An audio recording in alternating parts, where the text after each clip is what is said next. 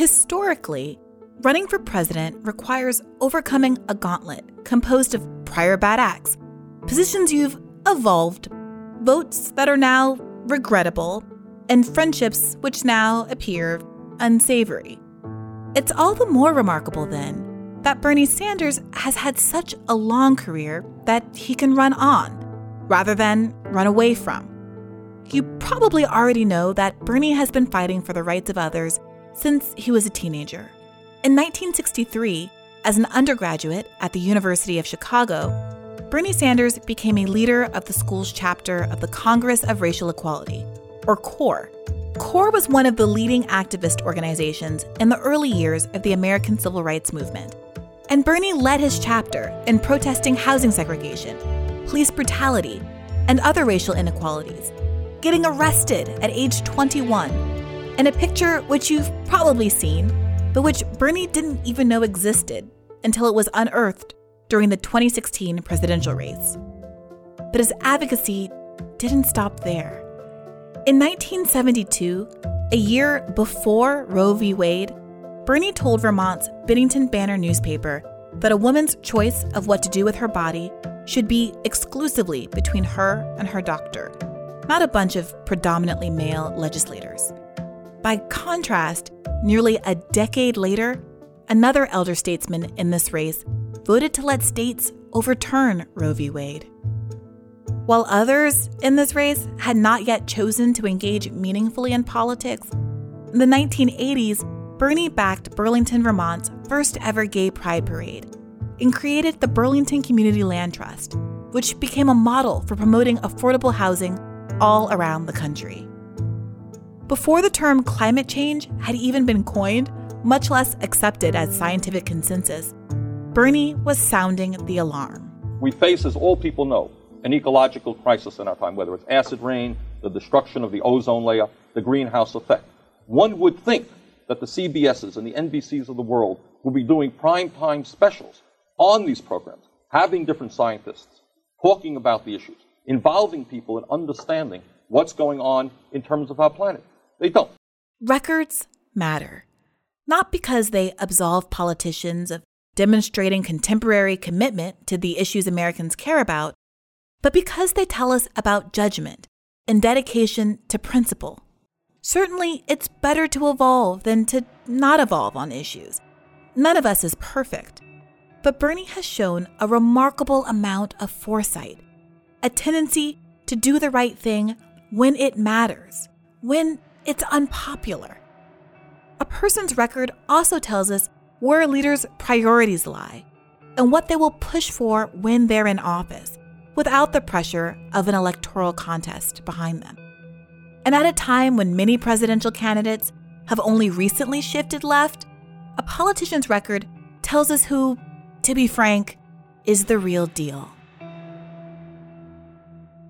I've often wondered if, perhaps because Bernie's record is so uniquely solid, his detractors have taken to arguing that, sure, he might have been on the right side of history, but what has he really accomplished? What the hell has he done for the little people? What jobs has he created? For me, Bernie was a really interesting candidate who couldn't get stuff done. Bernie Sanders is basically promoting ideas that cannot happen unless you really did have a revolution. That's why today I've resolved to put an end to this bad faith attack once and for all.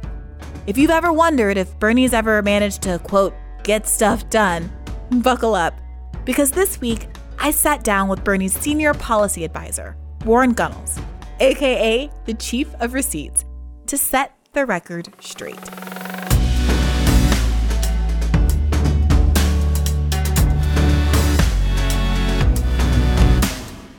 This is Hear the Burn, a podcast about the people, ideas, and politics that are driving the Bernie Sanders 2020 campaign and the movement to secure a dignified life for everyone living in this country. My name is Brianna Joy Gray, and I'm coming to you from campaign headquarters here in Washington, D.C.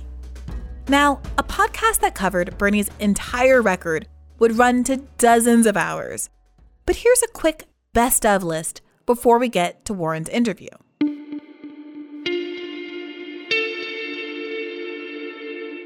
In 1999, Bernie worked with thousands of IBM workers to restore $320 million in pension benefits that IBM management tried to cut. This meeting is being held because dozens and dozens and dozens of you have contacted my office to express your anger, your disappointment, and your feelings of betrayal.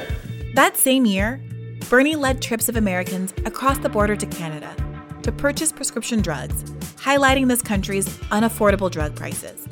And on that day, I will not forget the shock on their faces when they purchased tamoxifen, which is a widely prescribed breast cancer drug, for one-tenth of the price that they were paying in the state of Vermont. A day after Veterans Day, it is timely to note that Bernie worked with Republican John McCain to pass the 2014 Veteran Health Care Bill, which provided over $16 billion to overhaul the VA, including hiring more doctors and nurses. A bill so good that Trump often takes credit for it. We passed VA Choice for the veteran. Bernie has successfully pressured Amazon to pay 350,000 workers at least $15 an hour via his Stop Bezos Act. He wrote and helped to pass the Yemen War Powers Resolution to end U.S. involvement in the disastrous war in Yemen. It's a big deal because for the first time since 1973, we have used the War Powers Act to, in fact, stop a horrific war. Bernie expanded primary health care to 9 million Americans by expanding community health centers, securing $12 billion in funding under the ACA. By increasing federal funding, our bill will allow more than 5 million Americans to receive the primary health care they need each and every year. And he forced the first ever audit of the Federal Reserve, which revealed $16 trillion in secret loans used to bail out American and foreign banks during the recession. And it's not just what Bernie has done, but what he's opposed to. Exercising judgment, which just can't be taught. Bernie voted against the Discriminatory Defense of Marriage Act. He opposed NAFTA, which has cost this country hundreds of thousands of jobs. He opposed the Patriot Act and the Iraq War. In fact, both Iraq wars. And he has argued against mass incarceration since at least the early 90s and opposed ending Pell Grants to prisoners. But don't just take my word for it. Few people know more about Bernie's record than his senior policy advisor. So without further delay, Bernie's 2020 Chief of Receipts, Warren Gunnels. There's a reason why you're called the Chief of Receipts. Yes. And the reason is that when people have questions about Bernie Sanders' record, right, when they have thoughts and feelings, and some people want to cast aspersions and say, well, Bernie hasn't really done anything. What has Bernie been up to all of those years in politics? You are the one who is reliably there to set the record straight. So we wanted to have you on the podcast today to really lay down the law, really make the record clear for any who would come asking going forward. All right, that sounds great. Let's do it. Let's do it. Now, I want to start by just asking you, like, how long have you known this senator? How long have you been in his orbit? Yeah, so I first started working for Bernie on June 15th of 1999. Yeah, the receipts start already. Yeah, I got a receipt for that. It's on my pay stub. You can check it out. Love it. I was working for Senator Tom Harkin from Iowa. There was Defense LA that had worked for Congressman DeFazio for Oregon for a while. And he said that, well, there's this congressman from Vermont. He caucuses with the Democrats, but he is an independent. His name is Bernie Sanders. He's looking for a legislative assistant. Mm-hmm. So I had an interview with Bernie back in June of 99. And he mentioned, I think, well, how do you feel about labor unions? Mm-hmm. And I said, well, I think unions are really the backbone of the American economy. That's the backbone for the middle class. I gave Bernie some of the work that I did for Senator Harkin going against Alan Greenspan. Luckily enough for me, he gave me a call, I think a few days later, and asked me to come on board his House office. And started working for him as a legislative assistant. So pro tip, to get a job with Bernie Sanders, Yeah. you take on the establishment and you talk up unions. That's exactly right. Yes, that's exactly how you get a job for Bernie notes. Sanders. Yes. All right. So, do you remember first impressions temperamentally? Did you have thoughts and feelings about, how am I going to work with this guy? And how much do you think that impression has changed now that you've known him for 20 years? Oh, I mean, I wanted to work for a congressman who was very active in fighting for an economy that works for all of us, not just the people on top. Yeah. I had been going up against Alan Greenspan, and I don't know if you know Alan Greenspan. He was the longtime chair of the Federal Reserve. Didn't matter if you were a Democrat or a Republican in Congress. Most of them kissed Alan Greenspan's feet. They thought whatever he said was the way it should be in life. I didn't like that. Yeah.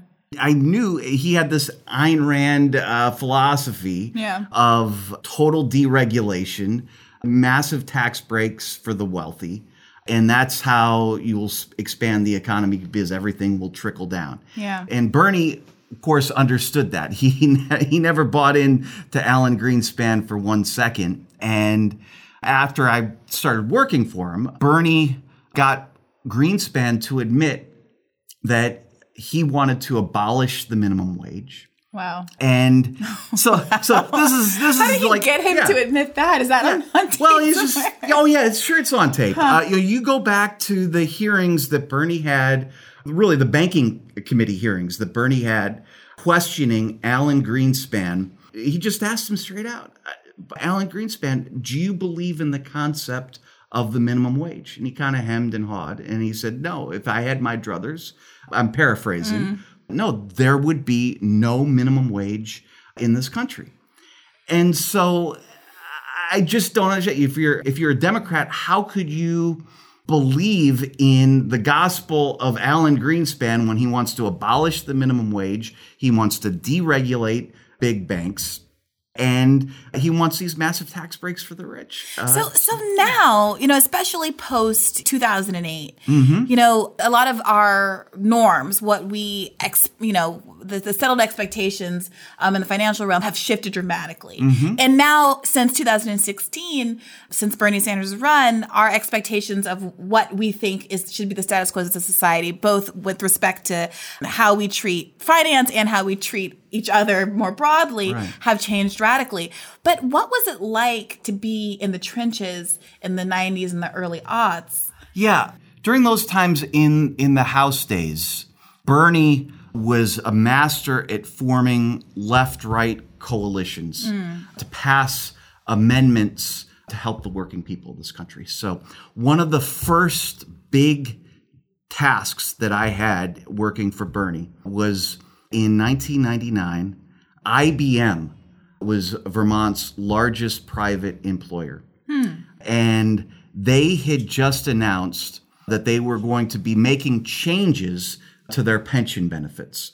And they were kind of touting this is a great thing for the workers at IBM. They'll get these wonderful benefits. We're going to change it from a traditional defined benefit plan. They made up this name, this cash balance plans. It sounds like you're going to get all of this cash. Well, IBM workers are very smart. They know how to do numbers. So they took a look at the new plan, and they found out that for older workers, it would amount to about a 50% cut to their pension benefits. Wow. And these are, very conservative workers making decent wages. But at any rate, when they saw that the IBM management wanted to cut older workers' pensions by about 50%, they came to Bernie Sanders. They called and they called and they called to complain about what IBM was doing to their pension benefits. If you know Bernie, if the phone starts ringing off the hook with a bunch of workers that are about to get their pensions cut by 50%, that is what Bernie will focus on. And said, look, Warren, we got to do something about this. We can't let older workers that have been working for a company for 20 or 30 years at IBM see their pension benefits cut 50%. Yeah. So we did this legislation. introduced legislation to protect their pension benefits, saying that, look, if you wanted to have a choice, you could have a choice. If you wanted to take their new cash balance benefit plan, you could choose that. If you wanted the traditional defined benefit plan, you could keep that. And so we did that legislation, but with most members of Congress, they get these calls from workers. They'll introduce a legislation, maybe. They might write a letter to the CEO, maybe. They may do a press release on, I wrote to the CEO of some company saying, please, please, please, could you protect these workers? They're complaining. They don't like what they're getting. But Bernie's not like that. And after that, and so it's all about that. So we did write letters. We did introduce legislation. We did do amendments. But we didn't stop there. Most members of Congress, after they introduced the legislation, I introduced the legislation. See, I got this legislation. The Republicans are in control of Congress. They're not going to allow this legislation to pass. I tried my best. Right. That's not Bernie. Bernie got a town hall meeting in St. Michael's College in August of '99. We got CBS Nightly News to be there. We got the New York Times to cover it. When we were going to the town hall meeting in Bernie's car, we get to the parking lot and we couldn't find a parking space. Bernie's like, what are all of these cars doing here? and Phil Fermonti, he was one of Bernie's longtime aides, he said to Bernie, I think they're here to see you, to complain about IBM's pension benefits. So there were well over 800 people in a very small auditorium at St. Michael's College to protest IBM's pension cuts. Wow. I had invited Lou Gerstner, who is, as you know, the CEO of IBM, to be with us tonight. In fact, we've left a chair for Lou.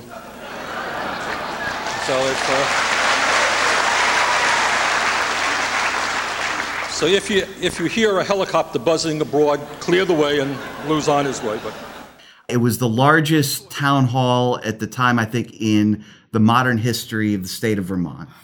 Wow. CBS covered it. New York Times had a big page of it looked like a sea of people at this town hall meeting, IBM workers complaining.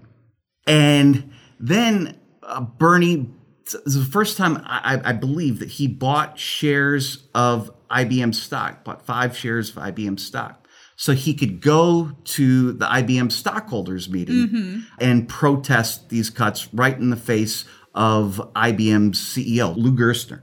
Lou Gerstner, as the time they were cutting these pension benefits of ordinary workers, he got this huge pension benefit, tens of millions, if not hundreds of millions of dollars for himself. But he was deciding to cut these workers' pension benefits by 50%. So Bernie traveled to the stockholder meeting in Cleveland to protest with the workers. We did amendments in a Republican Congress. We worked with a Republican congressman from Minnesota. His name was Gil Gutnick. Okay. He, at first, very right-wing Republican congressman, didn't want anything to do with us.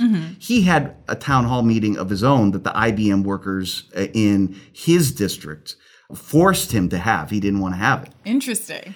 And so they told him that when he asked, well, what do you want me to do about this? We want you to work with Bernie Sanders. Bernie Sanders has a bill that will protect our pension benefits. And he said, Bernie Sanders, do you know, he's a socialist. I don't want to work with Bernie Sanders. And the IBM workers in response, now I wasn't there, but this is what they told me. They said, I don't care if Bernie Sanders is purple and is from Mars. He has got a bill that will protect our pension benefits. He is fighting for us. We want you to stand with Bernie Sanders to try to get this legislation through. And so he did. Wow. So he did. He started working with us, and he was a major ally. We got an amendment passed that essentially said IBM shall not discriminate against older workers in their pension benefits. That those pension benefits, and it wasn't just IBM, there were a number of other companies that were doing the same thing. But IBM was our big focus. Right. And so we ended up in a Republican Congress winning that amendment. And that really helped because the IBM workers, they were launching a lawsuit against IBM for committing age discrimination against the older workers. And once we passed that in a Republican Congress, there was about a week later, IBM settled with the IBM workers. So 130,000 IBM workers were able to regain $320 million in pension benefits. See, that's extraordinary. In part because of how it predicts the legacy that was to come. Right. How much it predicts what Bernie Sanders has done with Amazon workers in the Stop Business Act. And how much it predicts what he's done with Walmart workers, right? And the fact that that history, people have the temerity to downplay it. Right. Or to pretend that being known as the Amendment King is some kind of almost like a smear. Like, why just an amendment, right? Like, can you help us to understand how passing legislation works and what it means to be able to get things done by using both amendments and by using the pressure of the people? Because he's talked about doing that a lot right now as well. Going to Mitch McConnell's district, having town halls, forcing people who are not ideologically aligned to do what they should do because their actual constituents demand it. Why is that so important given how Congress works and how difficult it is to get things passed otherwise? Look, it's extremely important. It's both an inside the Beltway strategy, but you can't just leave it inside the Beltway. It's got to be outside the Beltway. If IBM workers never decided to pick up the phone and call Bernie Sanders' office, their pensions would have been cut by 50%. If all Bernie did was just introduce legislation and drop a pet press release saying that this legislation will protect their pensions and did nothing else, the IBM workers probably would have had their pensions cut by up to 50%. Right. But it was working together. It was working together to have the IBM workers get on the phone, contact Bernie's office, Bernie then introducing legislation, holding town hall meetings, going to the IBM stockholders meeting, working with IBM workers, not just in his own state of Vermont where he represents, but finding out where do these other IBM workers live, to find out where the where some of the big pockets of IBM workers are in Republican districts, and then reaching out to those IBM workers to say, we held a town meeting in Vermont. We got over 800 people. And we were getting Senator Leahy and Senator Jeffords on our side at that time.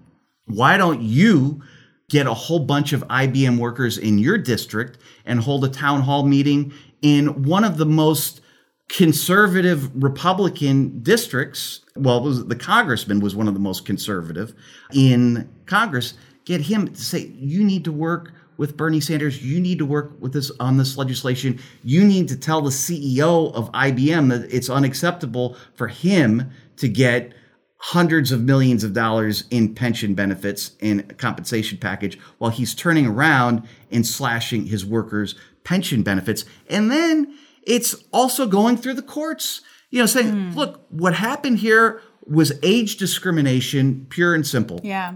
So launch a lawsuit against IBM for committing age discrimination. So it was a multifaceted strategy.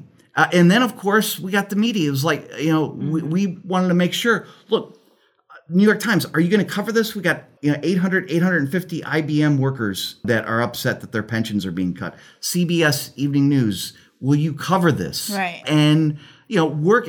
So it was all of that strategy. It wasn't just dropping a bill. It wasn't just writing a letter. It wasn't just having a meeting. All of those different elements were involved to succeed. And some people will say, oh, well, Bernie Sanders didn't do that. It was the IBM workers. You can't say that that's something that Bernie Sanders accomplished. It was the IBM workers. Yeah, not me, us. Right. It was everybody working together on a mission to protect the pensions of workers. That's what Bernie's movement is all about. So when we're talking about this idea of like Bernie Sanders as an organizer in chief, I was actually just listening to a podcast from the Vox family. Somebody says, Bernie's going to lose the argument about Medicare for all because he's not a lawyer. He's just an organizer. Yeah. He's just an organizer. He doesn't know how to get into the technocratic weeds as other people do.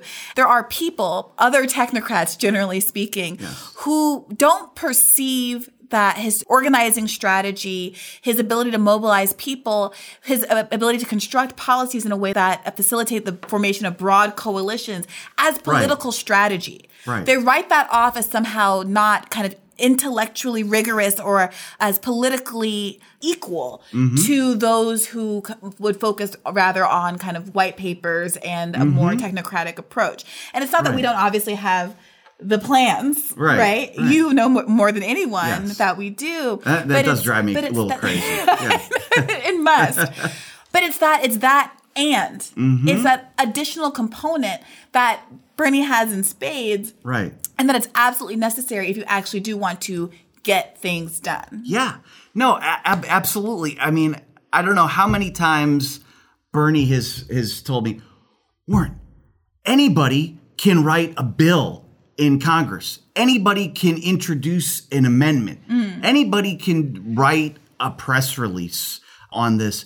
What is the strategy? I want to win. It's not just IBM. In Amazon's case, this is another perfect example of Bernie's accomplishments.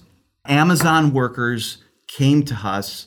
They said, it's outrageous that we're working 40, 50, 60, 70 hours a week. We make wages that are so low that the taxpayers of this country are subsidizing our healthcare through Medicaid.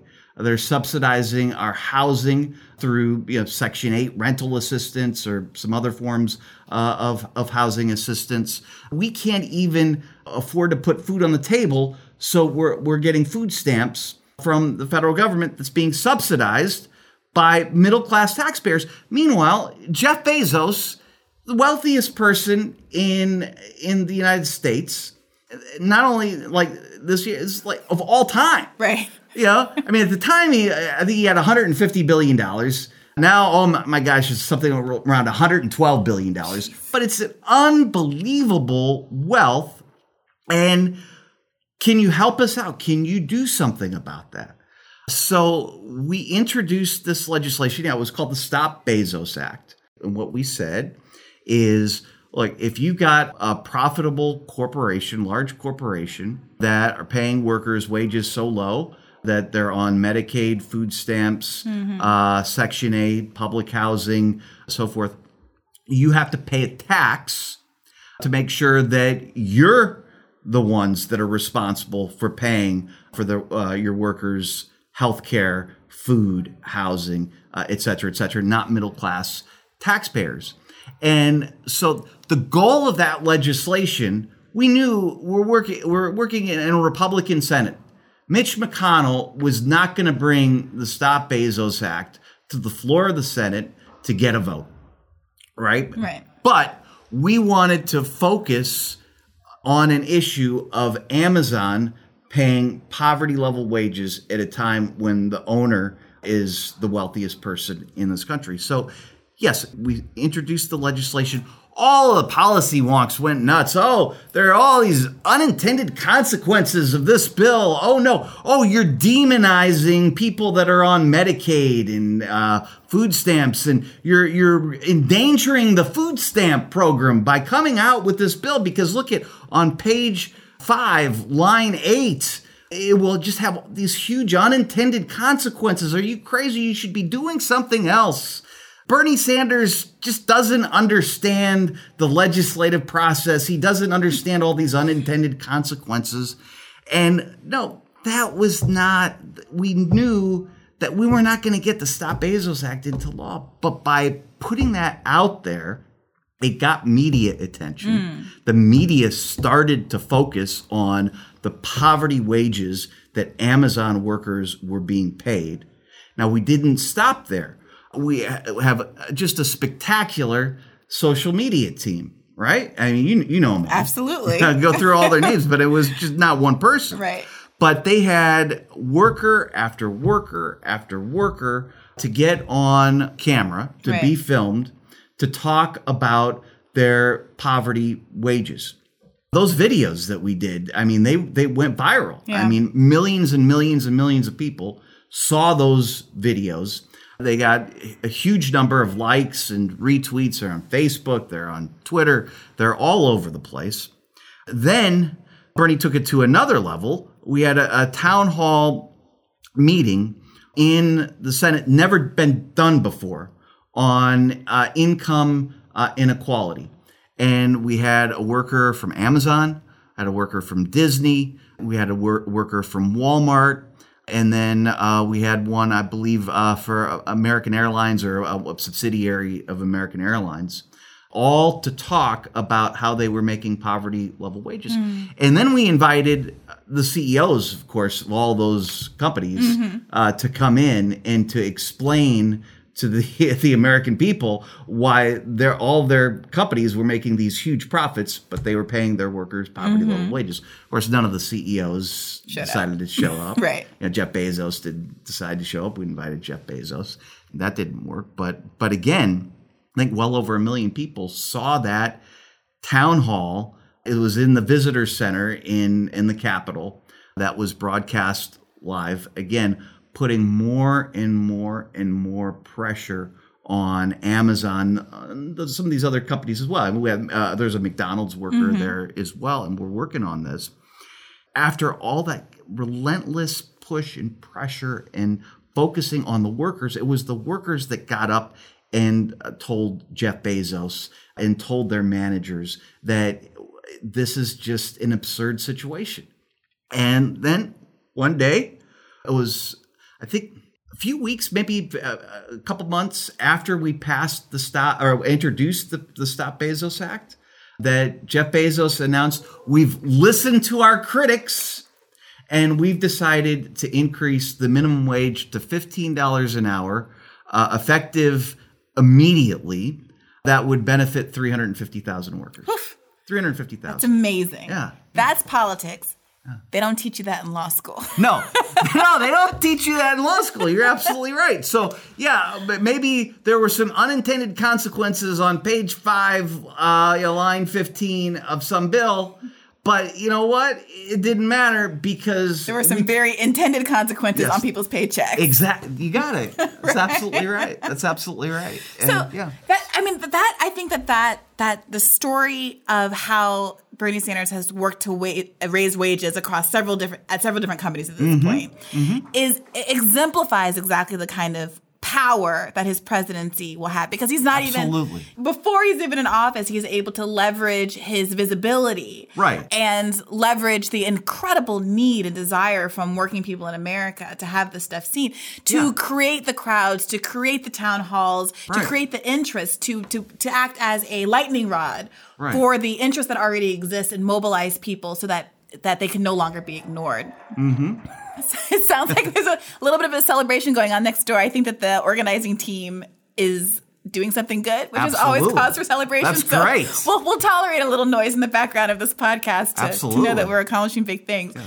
But I want to ask you, like, for those who are unconvinced by this kind of argument about the merit of political organizing and how we should think differently, I think that the moral of the story is perhaps we need to start thinking differently about how we measure accomplishment. Right. And you can measure it by how many bills somebody has passed. Right. Or you can measure it by how many lives have been changed. Yep. You can measure about things that you've done affirmatively, but you can also measure it by the judgment that you expressed in the past that enabled you to not vote for or support things that time has shown us were in fact incredibly detrimental to Americans and people across the world.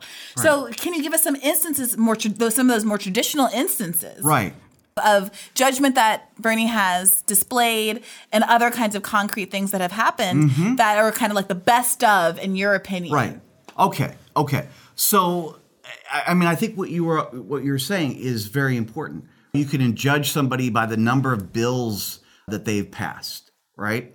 In that perspective, look at all of the major bills that have passed in the last 30 or 40 years.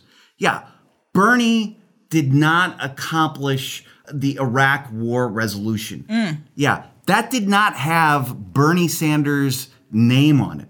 I don't even know. You can look up who the author of the resolution to go to war in Iraq was, but I can tell you one thing, it wasn't Bernie Sanders.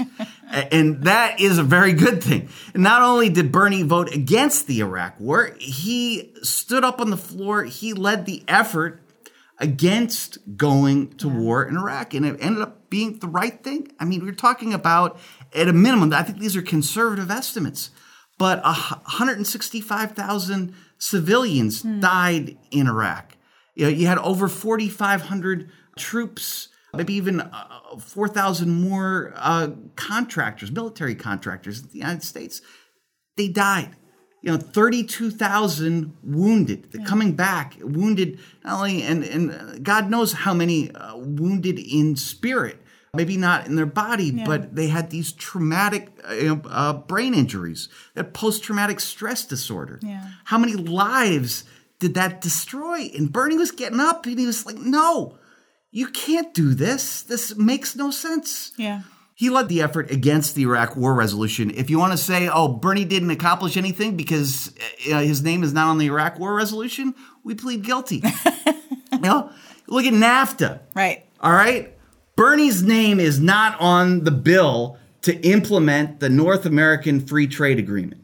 And that's a good thing. Right. And not only is Bernie's name not on it, not only did he vote against it, he stood up on the picket lines with union workers standing up and saying, no, if NAFTA passes, we're talking about hundreds of thousands, if not 1 million jobs being lost, being shut down in the United States, factories closing down, going to Mexico, where workers are paid $1, $2 an hour to do the same thing that workers in Michigan or Ohio were doing for $20, $25. And that's a contrast that Donald Trump ran on, right. that he drew with Hillary Clinton, that he would not have been able to draw with Bernie Sanders if he became a nominee. I mean, absolutely. I mean, you look at NAFTA, you look at permanent normal trade relations with China. Yeah, I remember. I remember this with NAFTA as well, but permanent normal trade relations with China in 1999 and 2000. Bill Clinton said, oh, this is 100-0 shot in favor of the United States and the United States workers. China will not benefit at all from permanent normal trade relations with China. This is all about protecting the United States. And Bernie stood up with the Teamsters at a huge rally in Washington, D.C. I was there. Thousands and thousands and thousands of workers were saying, no, what this is going to do is going to allow huge corporations to shut down factories in the United States, move to China, where workers are paid pennies an hour, and bring back those products into the United States, tariff-free or virtually tariff-free. The corporate CEOs will make huge profits, and the workers will be screwed. Yeah. And that's what happened. We're talking about, since the passage of permanent normal trade relations with China, the unfettered free trade agreement with China, 3.4 million Americans lost their jobs. Wow. And Bernie was leading the effort against those unfettered free trade agreements. And no, yeah, I mean, if he did go up against Donald Trump, it was a clear contrast. I mean, Bernie was leading the effort against the Trans-Pacific Partnership at that time, another unfettered free trade agreement. Thank God, and this is a grassroots movement that killed the Trans-Pacific Partnership. But that would have meant making it easier for corporations to set up shop in Vietnam, where workers are paid about 65 cents an hour. Go to Malaysia, where they have a huge influx of workers, indentured servants that aren't even paid anything. And it's one thing to have American workers compete against low-wage workers. Go to Malaysia, they're competing against no-wage workers. Yeah. So, you know, he was standing up against that, and I think that is the clearest contrast. And you look at this election coming up, if the Democratic nominee is somebody that has a history of voting for NAFTA and this year saying, oh my gosh, No, it wasn't a wrong vote to vote for NAFTA. That was the right vote. That's the right decision.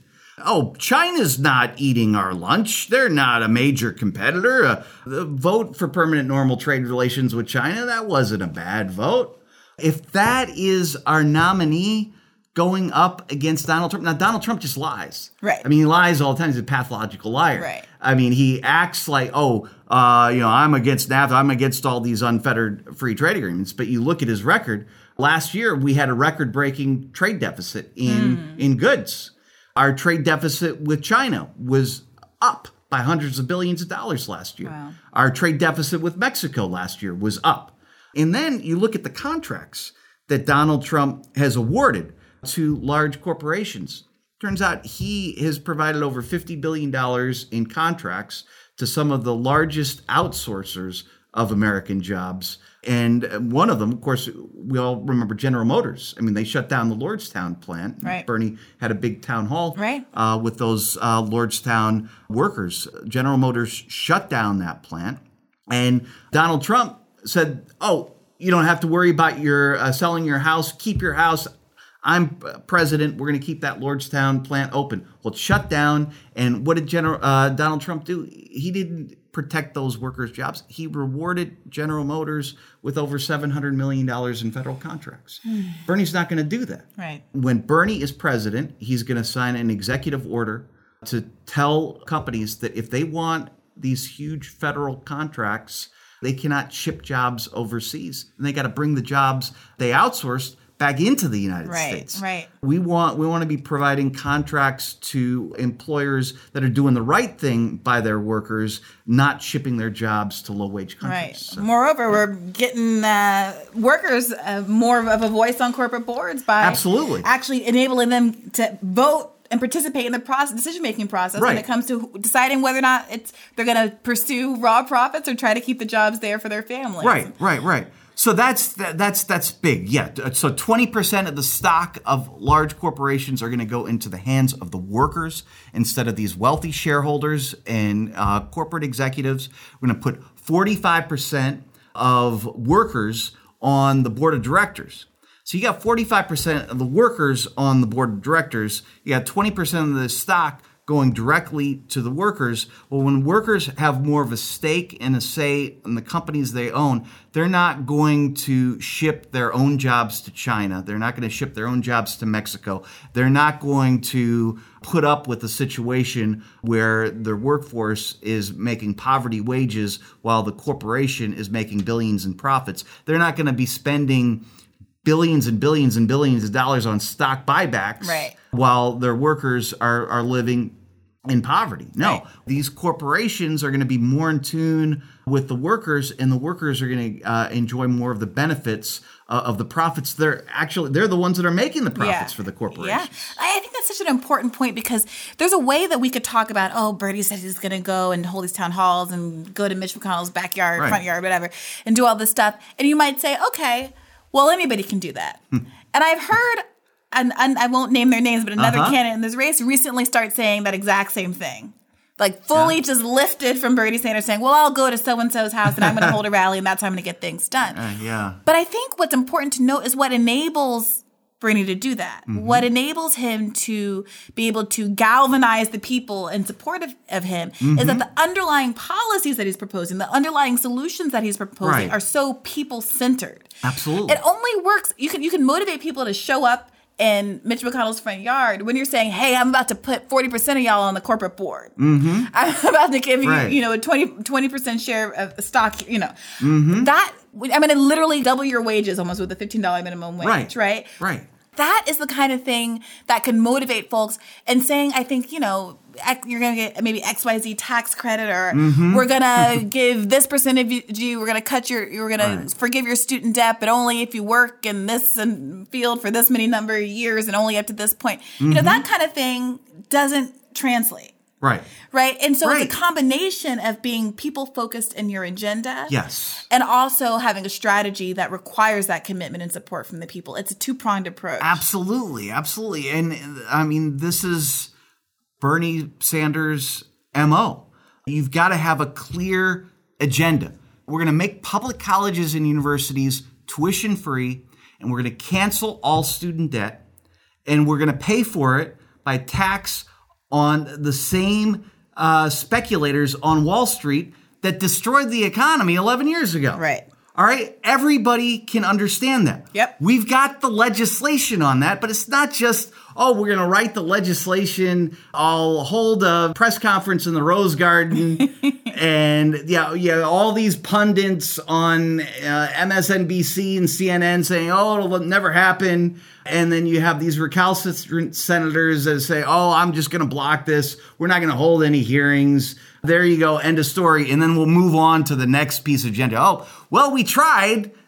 I sent the legislation to the Senate. I sent the legislation to the House. They didn't act on it. I tried my best. Right. That's the situation that we have now. It's not the situation that we'll have when Bernie Sanders is president. He won't allow it. He's going to go to every state. He'll go to every college campus if he has to. And not only that, it's not like Bernie Sanders going to the college campus. He's like, okay, I'm at your college campus, but on March 15th, I'm going to get Chuck Schumer, whoever the majority leader of the Senate is. I'm going to get Nancy Pelosi, the Speaker of the House, whoever the Speaker of the House is. I'm going to say, you've got to schedule a vote on March 15th to make public colleges and universities tuition free, to cancel student debt. I got the pay for it in here. We're going after the Wall Street speculators. And by the way, on that same day, we're going to get 1 million students to come out to Washington, and we're going to tell you, leaders of the Republican and Democratic Party in Congress, look out the window. That question of the pay for is one that we get a lot and uniquely. Mm-hmm. And, when it first started bubbling up again over the last couple of weeks, I said, let me go to this website. I'm going to read this damn bill. All right, I'm so sick and tired of this. And I pulled it up, and I got to tell you, as you know, it is lengthy.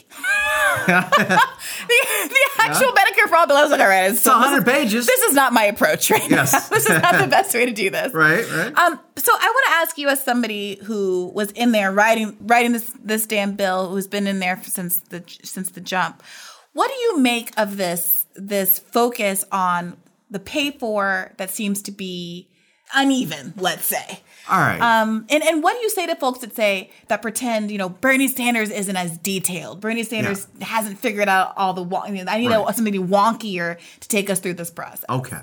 All right. So Medicare for All, first of all, it's a 100-page bill. It's very detailed. Since the last campaign, we have been providing a menu of options on how to finance Medicare for All. But the first thing that you have to understand is we are the only major country on earth that does not guarantee health care as a right to all people. So we've got 87 million Americans uninsured and underinsured.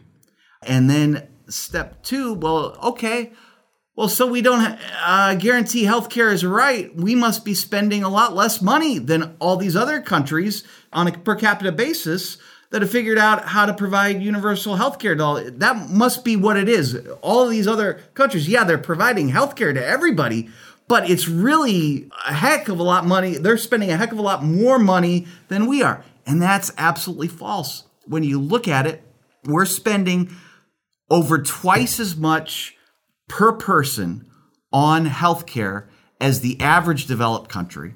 We're spending over twice as much as Canada, Britain, France on healthcare. They're providing healthcare to everybody. We're leaving 87 million Americans uninsured and underinsured.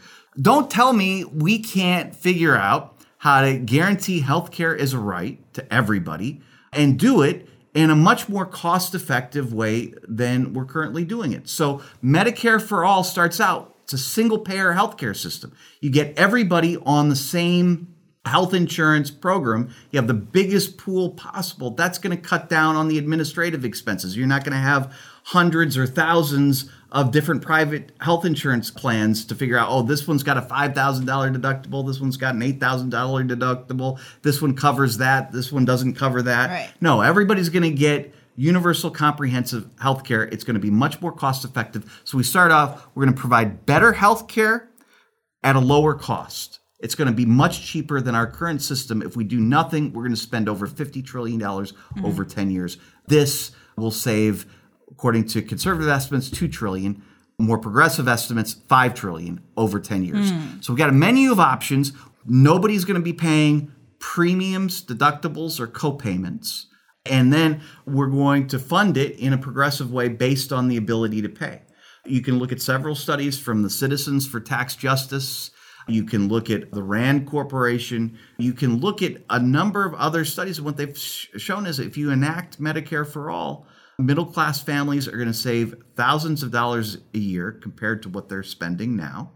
They're going to be getting better care because we're going to be providing dental care. We're going to be providing mental health care. We're going to be providing eye care and vision care and hearing aids. And just to clarify, when we say that we're going to pay for something in a progressive way, what we mean is to say that people who have more money pay more. That's right. And people who have less money pay less. Yes. Because there are ways, some people talk about like a flat tax or VAT. Or a head tax. Or a head tax, right? Which says, well, if everyone's paying the same amount, what that means is that amount is going to impact poor people much, much more than it impacts wealthier people. And we call that a regressive. Yes. I'm sorry to be so basic, but a lot of people regressive. don't. Yeah, that's right. Yeah. That's right. No, if you just say, okay, all corporations and businesses are going to pay head tax and it's going to be the same amount no matter if you're making $15,000 a year or if you're making $400,000 a year. And we'll say like right now, the head tax is $9,500. So you got a $9,500 head tax on somebody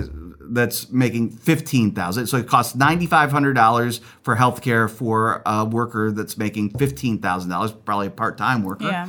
Then you have a lawyer making $400,000. It will cost the same $9,500 for the $400,000 worker versus the one that's just making $15,000. So that is extremely regressive. We don't do that. Right. Every option that we proposed, the wealthiest people in this country, they're going to be paying a hell of a lot more in taxes to finance Medicare for all. But low-income, middle-income workers will be seeing what economists, these economists, Emmanuel Saez, Gabriel Zuckman from the University of California, Berkeley, they wrote an op-ed in The Guardian saying essentially that Bernie Sanders' Medicare for all plan is financed in a progressive fashion that would lead to the largest increase in take-home pay in a generation for most workers. And that's what this is all about. So I really appreciate you coming, talking about white papers, bringing the literal receipts. Don't read my handwriting. My handwriting is horrible. And we didn't even get through all of these, but we will try to summarize them at the top of the episode and do some bullet point rapid fires. Because the truth is that the idea that Bernie Sanders has somehow been resting on his laurels the last 40 years of his life is nothing short of a lie. Yes, it drives me nuts.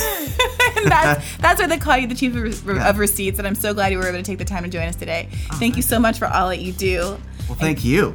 And You've been doing everything. a spectacular job. I love these podcasts. Well, I appreciate it, and we'll have to have you back on. All right. Thanks a lot. So what's your impression of Senator Sanders? He's amazing. He would come into our office, but he would come down the hallway or in our office, a big thing under his arm, and be like, oh, Bernie's read everything again. A real quick story. He came in my office and he had an amazing idea for cost of living increase to help seniors instead of the ridiculous way we do it. And he went all through it. I said, Bernie, that's amazing. I'm on the bill. He said, no. This isn't about pride of authorship. I remember his words. No, I want to pass this. You take the bill. That's Bernie Sanders.